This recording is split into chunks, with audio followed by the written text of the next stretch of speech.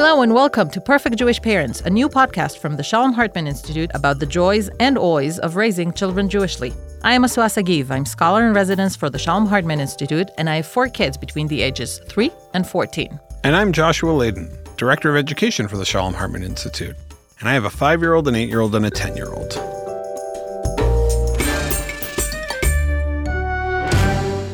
Josh, one of my daughter's favorite books is a story about Noah's Ark. In the story, the elephants get into the food supply in the ark and they won't budge. So to fix the problem, Noah tickles the hyena, which creates a chain reaction, ending with the mice scaring the elephants away from the food. This book is surprising to me because usually when I encounter Jewish children's books, they are based on an existing story or a text from the tradition. And I didn't know this one. Now, apparently this is an original creation. We might even call it a new midrash. And I love the continued, creative, interpretive conversation with our tradition through this children's book. Children's books seem to let us do the dance that we as parents are trying to do with our kids all the time, to both give them the tradition, bring them into the tradition, but also get them to take it and play with it and make it their own and recreate it. When they're kids, books, songs, games, that seems to allow us to do it, and we feel comfortable doing it with kids. And at some point along the way, we sort of feel like we have to be inside certain boundaries or boxes. I guess as parents, we do get some opportunity to play a little more. It opens our mind to more creativity that as adults, maybe we are less, we're more hesitant to experience. Yeah. And for our episode today, which is the last episode of our season, we're hosting our producer, colleague, and friend, David Zvi Kelman. He's the director of new media and scholar in residence at the Shalom Hartman Institute, and he's also owner of Printocraft Press. He's an author and an artist. He's the great person to have this conversation with. So we've talked with David Zvi about Jewish books, about ritualistic books like Haggadot, and about children's books and what role they play in cultivating a Jewish home. We also talked about play and Jewish games for children and for parents. And at the end of the episode, we reflect together about the first season of this podcast. And we'll be back together with that conversation in a moment. It is important and refreshing to receive a journal like Sources. I rely on Sources for a deeply informed and well-curated collection of essays responding to current events and issues in contemporary Jewish life. Hi, I'm Claire Sufrin, editor of Sources, a journal of Jewish ideas. We get in-depth information from noted scholars, often in dialogue with one another, which is not to say always in agreement. In the newly released spring issue, scholars examine the theme of Jewish life tomorrow, reimagining key Jewish concepts for the present and future. Read, reflect, and subscribe to the award-winning journal at sourcesjournal.org.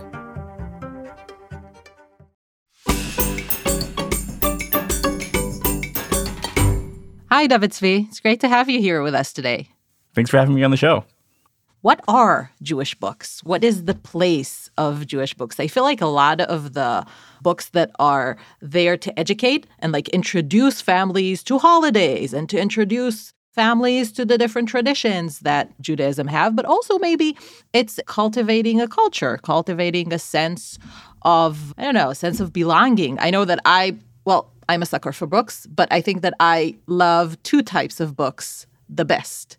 One type is the type that actually resembles to what I do at home, and the other type is the one that is completely different from what I usually do at home.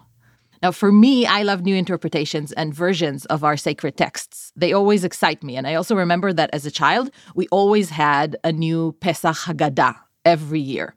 But what do you think? How many Pesach Haggadahs does one household need? In terms of how many Haggadahs and Megillas that people have in their houses, the room that I'm in has a shocking number of both. If I just turned the camera around, you would see shelves upon shelves upon shelves of both of those items. It's a problem because, in our household, we have a cap and trade system for our books. You can't get more books without giving away books. But the exception is the books that are part of my publishing company.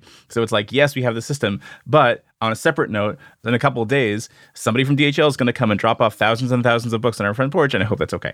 It's a little bit harder for other Jewish books, and it's harder for a few reasons. The Purim story is a good example of this. So the story of Purim, on one level, is a story about a salvation from genocide, and it's a story that takes place through kind of palace intrigue, political maneuvering, but it's a story that is not quite for kids It's not really for kids at all. And when you interpret it, especially when you interpret it in ways that make it accessible to children, you no longer have that ability to hide the text itself from those children. And you have to explain to them in some way why the story is so incredibly violent and why it is that the story ends with Jews taking revenge upon people around them. There's this kind of double-edged sword where on the one hand, it's great to have more interpretations. On the other hand, the more interpretations you have, the more you actually have to own the text that you have in your canon. You can't actually pretend that they don't exist or pretend that certain parts of them don't exist. It feels like it's almost, is it a generational thing? Because we read pretty horrifying and dark kids' books like the Grimm brothers, and we weren't sheltered by our children's books. And it feels like today we are much more sheltering our kids. I remember showing my kids The Lion King for the first time and getting to the part of the movie where Simba is like literally prodding his dead father's body after being stomped by wildebeest, and thinking like, how in the, like, there's no possible way that a book like that would be created to this. Yeah. And it changes, and it changes so quickly. And I'm kind of two minds on it. On the one hand, I think it's important not to completely shelter kids from difficult things, from difficult topics, and to give them a chance in a safe environment, in environments where you can explain things about the nature of the world. On the other hand, I think it's important not to get stuck in a mindset of the way that I was raised with all of its warts are good. And they're good because I went through them and I turned out okay. That is like a perfect recipe for transmitting intergenerational trauma, and that doesn't seem like a smart thing to do.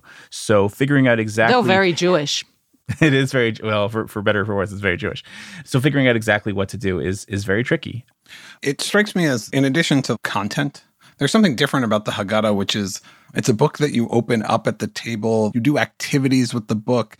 My kids have Haggadot, which my 4-year-old has a Haggadah, which she doesn't read. But it's like she wants to be like everyone else, which is sitting at the table and having a book and following along. And it's a book that is both a story and it's like a transition object for Jewish people. It's something you hold on to, and it helps you participate in sort of the larger drama of a Seder.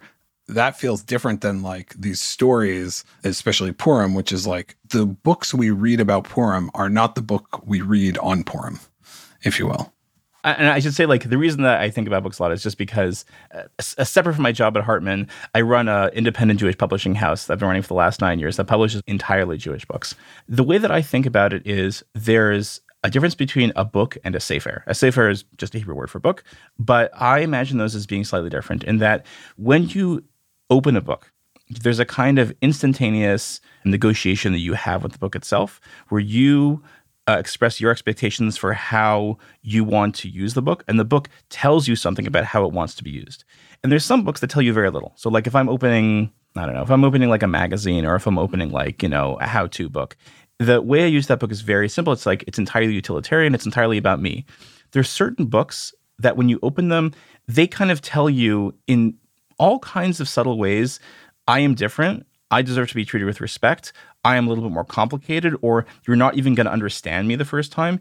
And when you have a book like that, in that split second, there's a moment where you decide, I actually need to give more of myself to this book. It's not me using it to the extent that I want and closing it when I'm done, but actually this is worth more of my energy than you would have otherwise.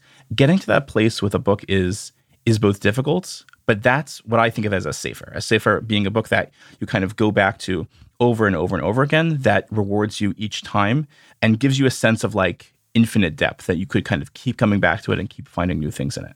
But that's hard to do. It's hard to do. I also think about the way my kids make the books we read before bed into a sefer in your language. It's just to say, there are some books that I have no patience for that we read, but many of the books I have patience for, and I really love them. And it's been fascinating to see the way they illuminate or open up my kids' imagination, the types of questions they ask. They get excited about things. I'll say David Zvi wrote a book recently with his children that my children really love about, I don't remember the exact title. It's about bread, and it's a Pesach tragedy. I Love Bread. I Love Bread, a Pesach tragedy. And there's something really fun and interactive. First of all, it's a very cheeky book. It shows playing with the tradition, which is something that I always find exciting. And also, it goes through it around well, I really love bread, and this thing is made out of bread, and this thing, my bed is made out of bread, and my, all these different parts of my life. And then there's this one thing that's not made out of bread, and my kids love it, the switch, and they want to answer it, and it's asked as a question, and it's like a great moment of how books can help cultivate interactions between humans because we're reading it together. It sparks curiosity, and it feels it's both very Jewish, but it's not sort of didactic in its Judaism. It's just like we're playing with culture. We're thinking out loud together, and it's really fun. It's a great example of like the way the book sort of, it invites us in, and we have the ability to manipulate our use of the book.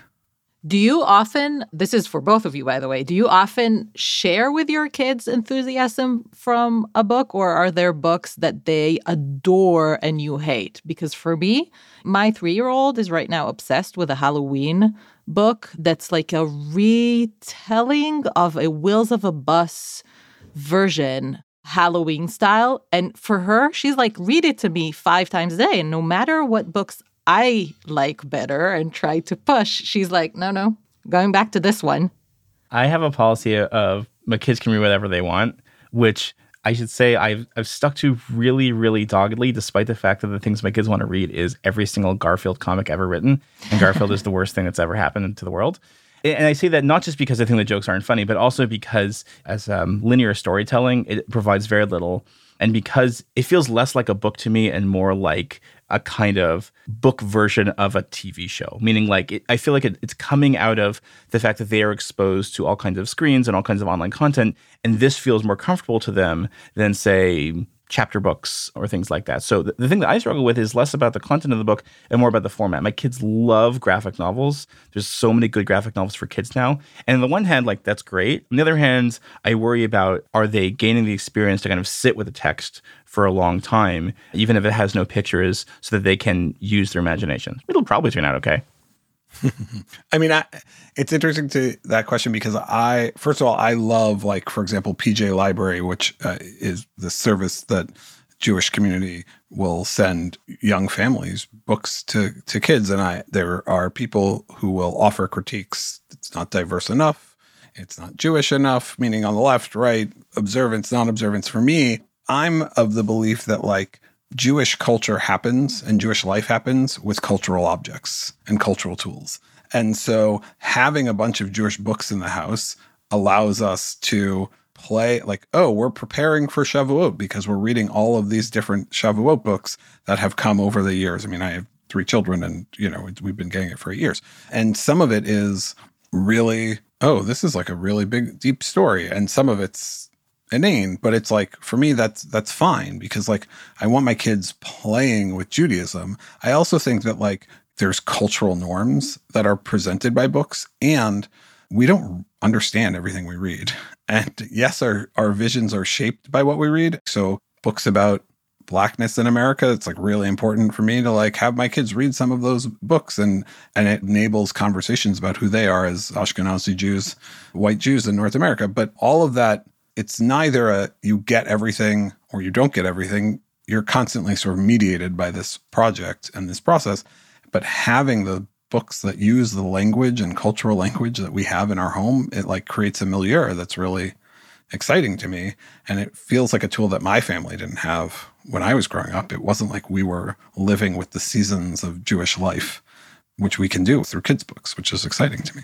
I hear presence. It doesn't matter if you agree or disagree with the content, but you have presence and it's around you. We get to, like, that's the job and the challenge of parenting, is helping shape the conversations you have around this. In the same way that, like, when my kids start to watch movies or TV shows that are even more difficult for me that they are now, or it involves sex or drugs, rock and roll, all that stuff. Oh, I have to have those conversations with my kids. In the same way that, like, books are actually easier to have those conversations if we're doing it together. I think that makes sense. And I appreciate the presence of those books in my life. We have 4 kids and we have received an endless number of PJ Library books. I think sometimes about what, a medieval rabbi would think about all the books that I've received for free in my life and compare it to the size of their libraries, which were, like dozens of books if they were lucky. And They're great. PJ Library does a great job, and I like a lot of what they do, and I think they're generally a good presence in America and the world. There is something that I find missing in a lot of PJ Library books and a lot of Jewish books that are produced generally, which is there is a kind of piety to them that is designed to allow people both who observe and people who do not, who come from all different knowledge backgrounds, to feel a sense of like, oh, like this is the things that people do. What it doesn't allow people to do is allow for complicated relationships to the rituals. It doesn't acknowledge the fact that people often struggle, both children and adults struggle quite a bit with Jewish ritual. And that is true whether they're struggling because they are not used to it, or because they're in interfaith households, or because they've been doing it their whole lives, but they just don't like it very much. And one thing that I see in lots of non-Jewish books about non-Jewish subjects is a willingness to engage with children who are really struggling with life circumstances around them. I'll just give you an example of this. I grew up in Canada. One of the most important Canadian children's book authors is a guy named Robert Munch, who basically told these stories that started out as oral tales he would like give in front of actual kids, and then they turn those into books and find illustrators to do them. All of his books are about children doing things they're not supposed to do. Children who find themselves flying airplanes when they have no training as airplane pilots. Children who refuse to put on their snowsuits. Then they put on their snowsuits and they immediately have to go to the bathroom and they have to take their snowsuit all the way off. Children who, I'm trying to think of other examples of that, but you get the idea, right? It's like Astrid Lindgren's, and everyone loves her book, right? How do you call it in English? What's the name of her books? Bilby. In Hebrew, it's Bilby. Oh, I don't know. I know them. You don't know her? No. For sure you know her. No way you don't know her. That's so Israeli. Of course you know what I'm talking about. Of course. No, but, okay, I am sure that you know her. Okay. You talk away. But I worry about there being like this gap. If children are raised on material that suggests that, of course, you will appreciate the rituals and of course you will appreciate the prayers, if you are only exposed to them in the right ways, you are doing them a disservice, because that's not true. Lots of adults, even those who go to synagogue every day, pray 3 times a day, even those people struggle with these things. And that is also part of what it means to raise children into a Jewish tradition. It's Pippi Longstocking, by the way. Pippi Of Longstocking. Yes, course that you know what I'm talking about. Yes. I think what you're illuminating is one of the things that like we do when we're kids really well is we play. And we have a lot of space to play. And one of the things that you're looking for is some play in Jewish books. And this might be, for me, a larger question of like how we cultivate and strengthen Jewish creativity and Jewish culture today in the 21st century, but also with our kids, is like, how do we create more space where they're playing? How do I create more spaces of being able to play in the Jewish world or with Jewish cultural artifacts? My youngest right now likes to sing a Pharaoh song. We're still, like all year round, she's singing a song about Pharaoh and about frogs on her head, and then frogs end up in the bed, and then even in Pharaoh's underwear there were frogs. And it's like, oh yeah, that sort of this concern of how much sanctity does there have to be in the activity versus like, no, you just play with this and you figure it out, and there's moments for subversive play. How do you create subversive Jewish play? Can I give you a really good example of that? Something that please. bothered me for a long time until like I finally clicked with me. My kids go to an Orthodox Jewish day school, and one of the things that they teach early on at Orthodox schools is how do you say grace after meals? How do you bench? And that involves all together singing the grace after meals over and over and over again. And if you've been to an Orthodox and also conservative schools, you will see that kids play around all the time with the text. So they'll say like, Baruch atah Hashem, Hazan et HaKol. And then my son's like, Super Bowl, which is like totally, has nothing to do with anything. It just like sounds kind of similar. And he's like doing that all the time. And at the beginning I thought like, this is completely disrespectful. And why are you doing this? And you shouldn't be doing this. And he's doing it together with his whole class, right? Like there are traditions at this point about like which words you insert next to which Hebrew words sound like those words. But I think I came to appreciate it because it is their way of feeling like the text is actually theirs. Yes, it's about making ownership. Exactly. It's about making ownership of it. And so I stopped critiquing it. It's like that's the way that he appreciates the text at his part in life. But what I heard before, Josh, when you asked this question, is that a lot of the opportunities for play are just around holidays. And our kids cling to the holidays in order to still have opportunities to play, because these are the only chances that they have to play with Judaism, because their experience of Judaism is all connected to specific times and to specific acts, in a sense. You're saying it's like narrow. It's ritually based. I don't know. It feels. I don't know. I guess it's a way, because we have in the different holidays, we have the different traditions and we have the different plays. Because we want to include them in our holidays, then you'll have the dreidel in Hanukkah, and you'll have in Passover, you'll have a lot of other games. And you have the songs. What songs do you have in your everyday Jewish life? Don't really have them. What books do you have in your everyday Jewish life that do not involve Israel? Very little. It's an interesting concern. I was wondering, David Zvi, you, in addition to making books, you've created items to play with a little bit. I'm thinking of, even though it's related to the holiday, Masuah, like the 20-sided dreidel. And I'm wondering, how is that item similar to sort of your desire for some transgressive Jewish play? Yes. I have a love-hate relationship to the 20-sided dreidel, because on the one hand, it's the only thing I've ever patented. On the other hand, it is the dumbest thing I've ever made, and it's definitely going to be the first line of my obituary, because it has sold incredibly well. It is massively successful. Explain for those that are not familiar with Dungeons & Dragons, like, why did you make a 20-sided dreidel, and what does it mean? So a dreidel is like a spinning top with 4 sides, traditionally a game that does not actually function very well, that people play around Hanukkah, where, depending on which letter goes face side up, you either get stuff or lose stuff. Because 20 is a multiple of 4, you can have a 20-sided die, and 20-sided die it's an icosahedron that has I would 20 for sides. Sure know this word. I like how you that asked you were us. looking for it. What's the word for the 20 icosahedron? Yes. Okay. I know this because the title of the patent is icosahedral Hebrew die, if you want to Google that. So it's 20-sided, so you can use the same 4 letters, which represent different actions as part of the game, just replicate each of them 5 times. It is statistically the same as a 4-sided top, but it rolls instead. It is a silly object. There is no deeper meaning to it. 20 is not like the most important number in Judaism. It exists only because it is a way to imagine a Jewish object, which honestly has not been a Jewish object for very long. The 4-sided top is only 250, 300 years old. It's really just a German toy that Jews adopted and everyone else forgot about it. But it's a way of kind of playing with that idea and looking at it in a new light and kind of bringing new interest to something that felt kind of dull, at least in my mind. And, later on, people can say, like, yes, it has accessibility uses. Yes, people who have trouble spinning things, like small children, can roll a die more easily. But that wasn't really what it was about. It was really just because it was kind of funny. Your publishing house also published this year a new version of the Megillat Esther, together with a deck of cards, which I purchased as, I thought we could play with our kids. And then I opened the deck of cards. It was so dark. It was so dark. I was like, pretty dark. Nope, my kids are not playing with this. But your kids are young, meaning like it could be that when more of them are teenagers, it might be something that they're willing to play with. I didn't intend to discourage anyone from, it's a beautiful Megillah. Really, it's gorgeous. The gorgeous Megillah, and it's so artistic. But there is something with the connection between, again, like letting our kids play.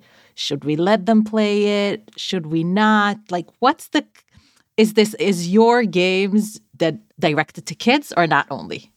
For that particular product, I thought it was directed to kids. I thought it was directed also to kids. You know what? Your kids aren't interested in playing with a deck of cards where every spade has blood spatter on it.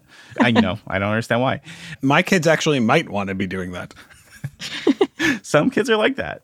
That was an attempt by that particular artist, Jacqueline Nichols. Yeah. Who is interested in kind of telling the story of Esther, which is this pretty violent story, as both a story of Jewish liberation and at the same time a story which famously has quite a bit of violence in it. And the hope was that it was it was innocuous enough that kids could appreciate it without being freaked out the first time around, and then as they grew up would be like, oh, I get it. I get what's going on here as well. Yep. I really miss that, I miss having Jewish products, whether it's Jewish books or Jewish plays for older kids. I miss having, them seeing Jewish values, as teenagers. I really miss that. Yeah, there was. It's funny you say that. So when I taught at the high school that I taught at before working for Hartman, there's a tendency in some other schools, we would have this, if you have 6 Jewish studies classes you have to take over your 4 years or 7 Jewish studies classes, by the senior year, you could get them done earlier and then you could have fewer classes later on is how some schools approach it. And we were really committed to no, as they get older, we want them to have deeper thinking. And I was thinking about, David Zvi, that card game of being how do we sort of spiral our Jewish educational experiences for our kids and allow them to tap into the deep needs that they have of big ideas and big questions as they get older, and not piece out before you actually have the brain capacity to deal with these big abstract thinking. I also like the idea that you said it reminds me of this thing that David Hartman wrote about, you get introduced to something, but you do it over and over again. And as you get introduced, you add layers. He talked about, in his book, Heart of Many Rooms, he has this great line, only within community do we hear the commanding word of the living God of Israel, meaning the community so invades one's identity that it would be correct to claim that one's primary consciousness is of a we. I'm a we before I'm an I, and an I surfaces only after it's appropriated fully the sense of we. And he says, you don't start Judaism through an immediate encounter with God. Rather, he says no, you listen to stories from your parents. You first participate in the drama of collectively standing at Sinai. What he means by that is oh, right, my kids get PJ library books. My kids have this game. My kids are hearing about all these things. So one of the ways you cultivate rich Jewish life is having a set of cultural tools, artifacts in your home, magazines, books, toys. How much is Judaism in your window dressing in addition to your conversation? It allows for some of this creativity. I love that. And I'll add that there are moments when I feel like I am talking to my kids not in the present moment, but I'm talking to their future selves. I'm talking to the people who I imagine them being and providing messages that I think will be relevant for those moments, because there's certain material which you can provide in a given moment. They're not going to hate it, hopefully, but they're only going to really unpack much later on. And there's kind of these precious years where you can do that, where you can kind of give a kid a present that only actually gets unwrapped much later on, which I like because my very favorite passage in the entire Talmud does exactly the same thing. The passage about how basically God tells Moses explicitly, I'm giving you the Torah, you're the one who takes the Torah down from Sinai, but there are pieces of the Torah which you are not going to understand and are only going to be understood by someone living hundreds and hundreds of years in the future, a guy named Rabbi Akiva. And if you, Moses, would actually go visit Rabbi Akiva in those moments, you would be completely confused. You would feel like the thing that you received right now is actually unrecognizable in the future. There's moments when I feel like that's kind of the parent's role as well, is to provide material that gets unpacked much later on, because there's things that you can acquire and there's opportunities in those moments that don't come again. Beautiful. Love that. Thank you so much for being with us today. Thanks for having me. Thanks, everybody, for joining. We'll be right back after these messages.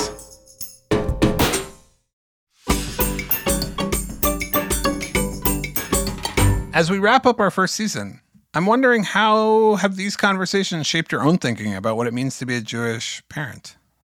One of the things that I kept thinking about across a number of episodes was this kind of persistent problem of how do you talk to your kids about difficult things? And it's easy to frame that problem as basically a pedagogical issue. It's well, of course I know the answer, but I just need to figure out a way to tell it to my kids. One of the things that kept getting revealed in those conversations is that's often not true.